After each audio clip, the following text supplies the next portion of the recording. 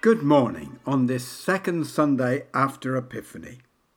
We continue the theme, All Will Be Revealed. Epiphany is a season of light. It's relevant especially in a dark, gloomy world, both weather-wise and now in the thick of a vicious COVID attack and its accompanying lockdown. In the next few minutes, let us reflect on the message of God's light and love.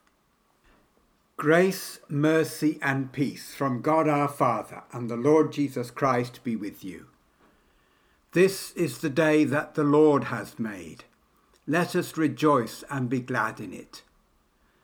Blessed are you, sovereign God, King of the nations. To you be praise and glory forever. From the rising of the sun to its setting, your name is proclaimed in all the world. As the Sun of Righteousness dawns in our hearts, anoint our lips with the seal of your Spirit, that we may witness to your gospel and sing your praise in all the earth. Blessed be God, Father, Son, and Holy Spirit. Blessed be God forever. We sing our first hymn. It's hymn number 1. Yes, the very first hymn in the book, Awake My Soul.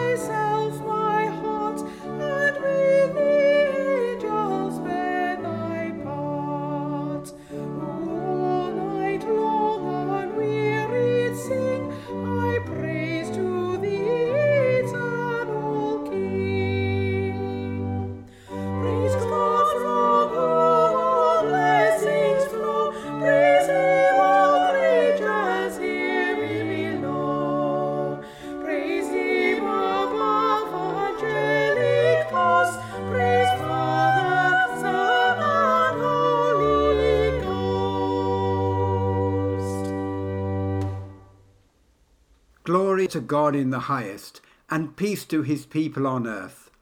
Lord God, heavenly King, almighty God and Father, we worship you, we give you thanks, we praise you for your glory. Lord Jesus Christ, only Son of the Father, Lord God, Lamb of God, you take away the sin of the world. Have mercy on us. You are seated at the right hand of the Father. Receive our prayer. For you alone are the Holy One, you alone are the Lord, you alone are the Most High, Jesus Christ, with the Holy Spirit, in the glory of God the Father. Amen. The Collect for the second Sunday of Epiphany. Almighty God, in Christ you make all things new. Transform the poverty of our nature by the riches of your grace, and in the renewal of our lives make known your heavenly glory, through Jesus Christ, your Son, our Lord, who is alive and reigns with you in the unity of the Holy Spirit, one God, now and forever. Amen. The grace of God has dawned upon the world through our Saviour Jesus Christ, who sacrificed himself for us to purify a people as his own. So let us confess our sins and ask God's forgiveness. Most merciful God, Father of our Lord Jesus Christ, We confess that we have sinned in thought, word and deed. We have not loved you with our whole heart. We have not loved our neighbours as ourselves. In your mercy, forgive what we have been. Help us to amend what we are and direct what we shall be, that we may do justly, love mercy, and walk humbly with you, our God. Amen. May the Father of all mercies cleanse us from our sins and restore us in his image to the praise and glory of his name, through Jesus Christ our Lord. Amen. The night has passed, and the day lies open before us. Let us pray with one heart and mind.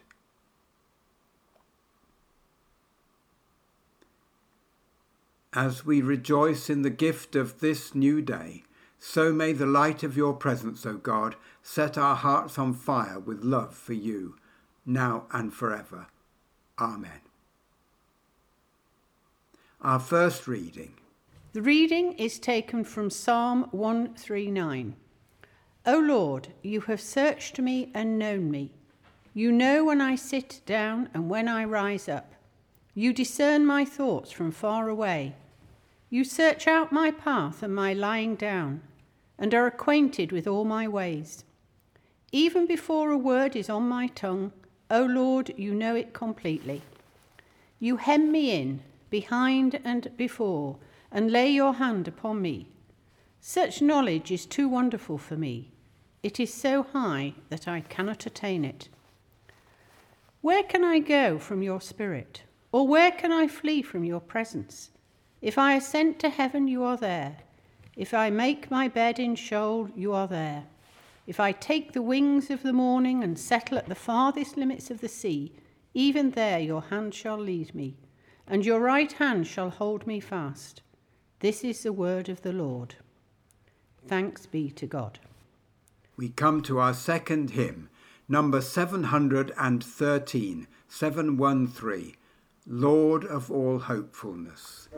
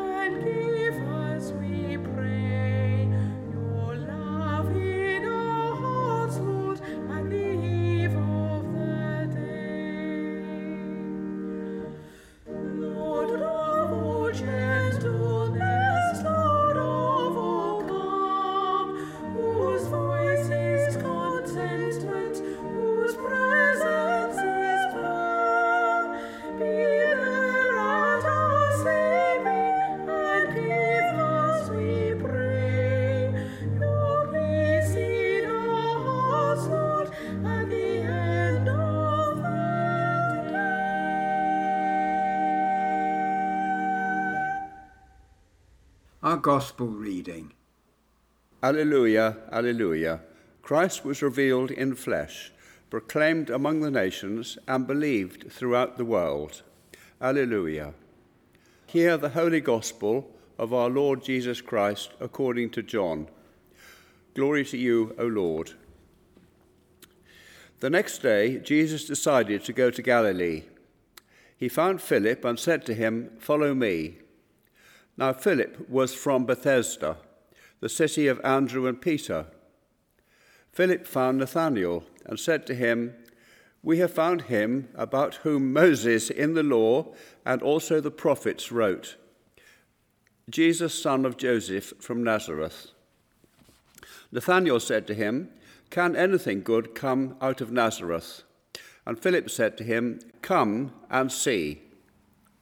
When Jesus saw Nathanael coming towards him, he said of him, "Here is truly an Israelite, in whom there is no deceit." Nathanael asked him, "Where did you come to know me?" Jesus answered, "I saw you under the fig tree before Philip called you." Nathanael replied, "Rabbi, you are the Son of God, you are the King of Israel." Jesus answered, "Do you believe because I told you that I saw you under the fig tree? You will see greater things than these." And he said to him, "Very truly, I tell you, you will see heaven opened and the angels of God ascending and descending upon the Son of Man." This is the gospel of the Lord. Praise to you, O Christ. May I speak in the name of the Father, and of the Son, and of the Holy Spirit. Amen. St. John tells us the story of the first disciples. Among them is a man called Nathanael, probably surnamed Bartholomew, by which name he is known in the other Gospels. Nathanael was from Cana in Galilee. He probably held some spiritual authority in his town. Jesus said he had seen him under a fig tree. The fig tree was one of those places where men used to sit to debate the scriptures and the ways of God. They would, like a lot of the Jews at the time, be hoping for a promised Messiah to help improve their lot. This Messiah was to come not, however, from the north, Galilee, but the south, Judea, specifically Bethlehem, the city of David. So Nathanael objects because he knows Jesus comes from the village just down the road, Nazareth. What good can come from an inconsequential local village? It would be like someone in East Harptree being told that instead of God's chosen one coming from somewhere near Windsor or Buckingham Palace, he was going to come from Bishop Sutton. But Philip manages to get him to meet Jesus, and Jesus already knows not only who he is, but what kind of person he is. Here is an Israelite in whom there is no guile, no deceit, a man with integrity. Nathanael becomes a disciple. John's Gospel is shot through with the theme of light in the darkness, things hidden coming to be exposed to full view. In the presence of Christ there cannot be any deceit. God knows it all is revealed. No matter how hard the darkness tries, it cannot put out the light that God causes to shine in the world. Jesus saw Nathanael under a fig tree and knew him to be an honest man. The fig tree is often mentioned in the Old Testament. Figs are an important food for the people living in the Holy Land. It is first mentioned in the story of the Garden of Eden. Only there it is not its fruit that is important, but its rather large leaves. Adam and Eve sewed fig leaves together to cover their nakedness. In Eden there was no one else around. There was only one person they were trying to cover themselves up from, God. They knew they had sinned, and so they wanted to shrink into the background and camouflage themselves so God wouldn't see them. They were ashamed and they hid. But fig leaves are no barrier to the light of God, who sees what is in our hearts before we realise even what is there ourselves. God knows what we are trying to hide under metaphorical fig trees in this world. All is revealed to him. Christ knew all about Nathanael, and Nathanael wants to know, how can these things be? How can these things be? How can this man from little Nazareth in Galilee do all these things? The answer is that Jesus and the Father are one. The Word was God, says St. John, and that Word was the light that was to come into the world. Today we live in a world of light in which nothing is hidden from its creator.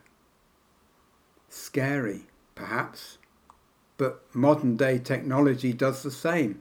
Just as I am thinking about my next sentence, a thing has come up in the corner of my screen to say that I am being tracked. The purpose of it is to get me to buy an expensive package from the antivirus people to resolve it. But the truth is that there is no way I can avoid being tracked entirely, no matter how much money I spend. As I walk about the streets of any town, enter shops or travel on buses or trains, I am being watched by cameras. Every time I use a payment card, the police can trace it. The fuss about the COVID-19 app is nothing compared to what is already happening. In China, for example, the fears of Orwell's 1984 are played out in uncanny detail. Every single person has each moment of their day recorded. There are no secrets anymore. It's probable that a computer in Beijing knows more about me in Britain than my nearest and dearest. I wouldn't care if they used the information to buy copies of my books, but so far that hasn't happened. Well, at least they haven't paid for any, and come to think of it, they probably don't need to. So, if we cannot hide from human beings, we cannot expect to hide from God. But the great thing about God is that not only does he know all about me, he loves me. Big Brother might be watching us, but God is watching Big Brother and will not let us come to harm. In return for knowing my every secret, he tells me as much about himself as I can possibly understand. I am bathed in light. He might know my secret thoughts, but he doesn't hold them against me. He acts like a wonderful father, the best of father, and floods me with love. A father who is prepared to lay down his life for his children because they are his and he loves them. Psalm 139 says, "You know when I sit down and when I rise up. You discern my thoughts from far away. You search out my path and my lying down, and are acquainted with all my ways. Even before a word is on my tongue, O Lord, you know it completely. You hem me in, behind and before, and lay your hand upon me." God surrounds me, surrounds us, in front and behind, the future and the past, and lays his loving and protecting hand on me. The algorithms employed by the Chinese don't bother about most of us. They only get excited when they think we aren't behaving as their state would like. God, however, bothers with every detail because he wants us to prosper, overcome darkness, and be set alight with the fire of the Spirit to fulfill our calling. Be all that we are and can become. In Christ we can rejoice in being known and loved because God loves us as we are. We are his, and he knows each one of us by name, and nothing in the whole universe, let alone this world, can separate us from the love of God in Christ Jesus our Lord. In the name of the Father, and of the Son, and of the Holy Spirit. Amen.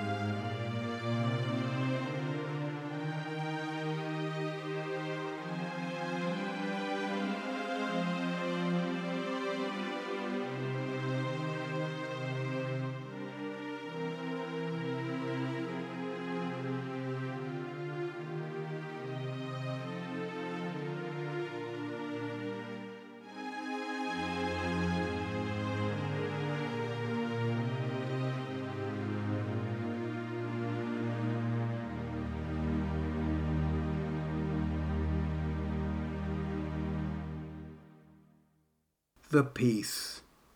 God has made us one in Christ.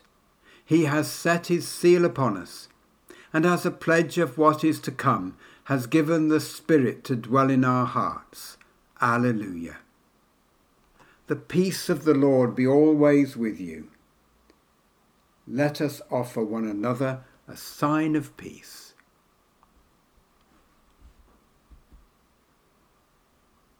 Our third hymn is number 510, Will You Come and Follow Me?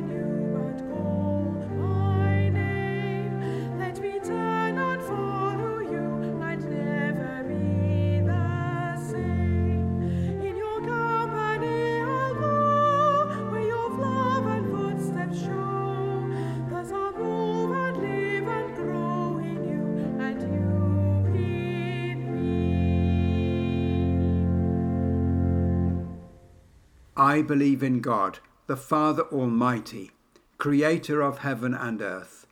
I believe in Jesus Christ, his only Son, our Lord, who was conceived by the Holy Spirit, born of the Virgin Mary, suffered under Pontius Pilate, was crucified, died, and was buried. He descended to the dead. On the third day he rose again. He ascended into heaven. He is seated at the right hand of the Father, and he will come to judge the living and the dead. I believe in the Holy Spirit, the Holy Catholic Church, the communion of saints, the forgiveness of sins, the resurrection of the body, and the life everlasting. Amen. Let us pray. Lord, your amazing creative power is revealed throughout the universe and in the beauty and the brokenness of this world and its people. Your Spirit imbues all life. Nothing can ever separate us from your love. Lord, you know our innermost thoughts. You are with us in every experience of life, and you call us each by name. So we give you our thanks and praise this morning as we offer you our prayers. Loving, creative God, may your light shine in us so that we truly live as your people, readily sharing the wonderful message of your love manifested to us in so many ways. Help us to respond to your call, living by your values and willingly sharing our faith with others in our homes, our services, and our daily lives, as we are called to be one body in Christ. Lord, in your mercy, hear our prayer. Past, present, and future are all held in your hands, Lord. Redeem the wrongs that have caused so much pain and suffering in times past, through our greed, hatred, and selfish lack of concern. Open our eyes to all that distorts our treatment of this fragile planet and its people. Help us to look beyond statistics and stereotypes and easy assumptions, so that every person is valued for who they really are. Grant that people in authority everywhere seek the common good and use their power with wisdom and compassion. And we pray especially for a peaceful transition of power in the United States this week. Lord, in your mercy, hear our prayer. Lord, you know and love each one of us unreservedly, and every one of those that you have given us to love. May we really notice their needs, value them just as they are, and never take them or their love for granted. May those who feel excluded, falsely labelled, or lonely find that they too have a particular place and are also loved and called by name. Lord, in your mercy, hear our prayer. Healing Lord, we hold to you those who are hurt or sad or struggling with chronic problems or unresolved issues this morning. May your love flow into each of their situations, bringing them help and comfort. Lord, in your mercy, hear our prayer. Help us to value every doctor, nurse, frontline worker, and scientist, not thinking of them as a group, but as individuals, each deserving recognition and gratitude. As more people are vaccinated, may we look hopefully to a new kind of future, heeding the issues that will need to be addressed. Lord, in your mercy, hear our prayer. Lord of every beginning and ending, may those who are nearing death feel no fear. We pray that they and all those who have moved beyond our horizon may rest eternally in your transforming love. Comfort all those who mourn and feel adrift. Lord, in your mercy, hear our prayer. Lord, whose creative powers can never be quenched, call us anew. May we respond, wondering at your glory, thankful for your inexhaustible love, serving you gladly, and joining our thoughts and voices in one great song of worship. Merciful Father, accept these prayers for the sake of your Son, our Saviour, Jesus Christ. Amen. Father, use us, unworthy as we are, to bring in your kingdom of mercy, justice, love, and peace. Empower us by your Spirit and unite us in your Son, that all our joy and delight may be to serve you, now and forever. Amen. As our Saviour taught us, so we pray. Our Father, who art in heaven, hallowed be thy name. Thy kingdom come, thy will be done on earth as it is in heaven. Give us this day our daily bread, and forgive us our trespasses, as we forgive those who trespass against us. And lead us not into temptation, but deliver us from evil. For thine is the kingdom, the power, and the glory, for ever and ever. Amen. Our last hymn is 41. Lo, he comes with clouds descending.